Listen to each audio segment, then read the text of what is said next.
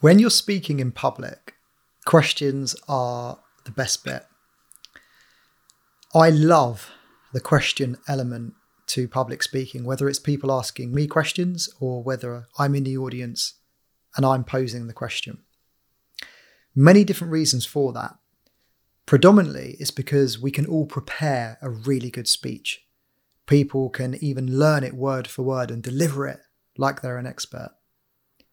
Yet when you come to the questions, that's when you can identify a real expert, someone that's gone above and beyond, someone that knows what they're talking about, someone who you want to follow because they're so charismatic about what they know and their life and the way they conduct themselves. And it can all go badly wrong with questions. So in this video, I'm going to teach you a few things that I've learned along the way. The first one will be the most important lesson for any public speaker. When you start speaking, you have to conduct your room, you have to control your environment, and you have to lead. And the way you do that is by explaining to the audience that there is a time where they can ask you questions. So you start off your speech by saying whatever your intro is going to be, and then you say, there will be a time for questions at the end, so please don't interrupt the flow of the event. Or, don't worry, I'm happy to answer all of your questions at the right time when I pose you or give you the opportunity to ask. That's paramount, because the worst thing that can happen is when you're speaking, someone in the audience shouts out at you. If that happens, you just say questions at the end and you carry on your speech. That is what a professional does. A professional does not let someone in the audience interrupt his flow. So you say questions at the end, or questions at the end of the day, or whenever the section is that you'd like them to be. Now, when it comes to the questions section, there's a few things you can do. So if someone asks you a question and you don't know what to do, you simply say, can you repeat your question? I didn't hear you. And this will buy you valuable time. Even if you know everything about a topic, sometimes a question can just catch you off guard and you need a few seconds to just regain your composure to be able to answer it.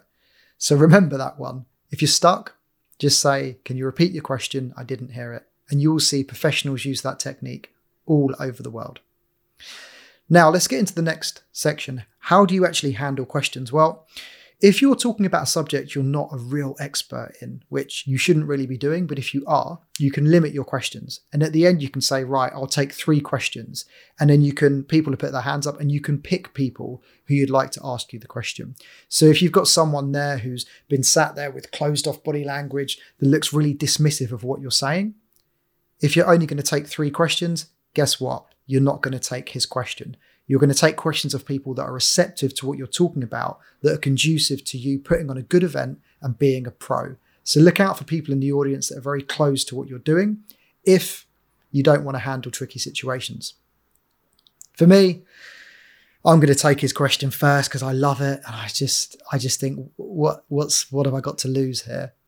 So how do I handle difficult questions? Well, I always use the Socratic, and I say, in my experience, so whatever question I get asked, I'd say, in my professional opinion, or in my experience, or what I've noticed, what I've found. That would be a relevant question. So if someone asks me a question which is relevant, I'd ask, giving my experience. If you try and answer factually, someone can put their hand up and say, that's not factually correct. So always answer from your experience. Beautiful technique. It's called the Socratic. The reason why it's called that is because Socrates believed, the philosopher, that we don't know anything. We only know from personal experiences. So add that to your start. You're going to handle that question really well. Now, irrelevant questions. Someone asks you a question and it's not relevant to the event or what you're talking about. You can just say, that's not what I've been speaking about today. Let me look into it and I'll come back to you. Very professional way of handling it. Or you can say, I haven't been covering that today. Let me cover relevant questions. Come and speak to me at the end and I'll help you out with it then. Okay. You have the ability to open and close questions whenever you want. Another one, if someone asks you a question, you answer it and they look like they're going to do a follow-up and you don't want them to, you answer their question. As you're answering their question, you answer it. They look like they're going to answer a follow-up. You don't want them to ask it. So you look across and then say, next question. You're completely in control of your environment. That means who you take questions from, how long your answer is, whether you answer it, whether you don't, how many questions you take, when you take the questions. These are all important elements of public speaking. And if you're going to be a good public speaker, questions are where it can go badly wrong very quickly. I've seen people give factual answers and get caught out. I've seen people talking about areas they know nothing about, and as soon as they answer it, they go off script and they're completely in trouble because they don't know what they're doing. All of that work down the pan. If you really don't want to take any questions, do what I saw someone do, which was brilliant.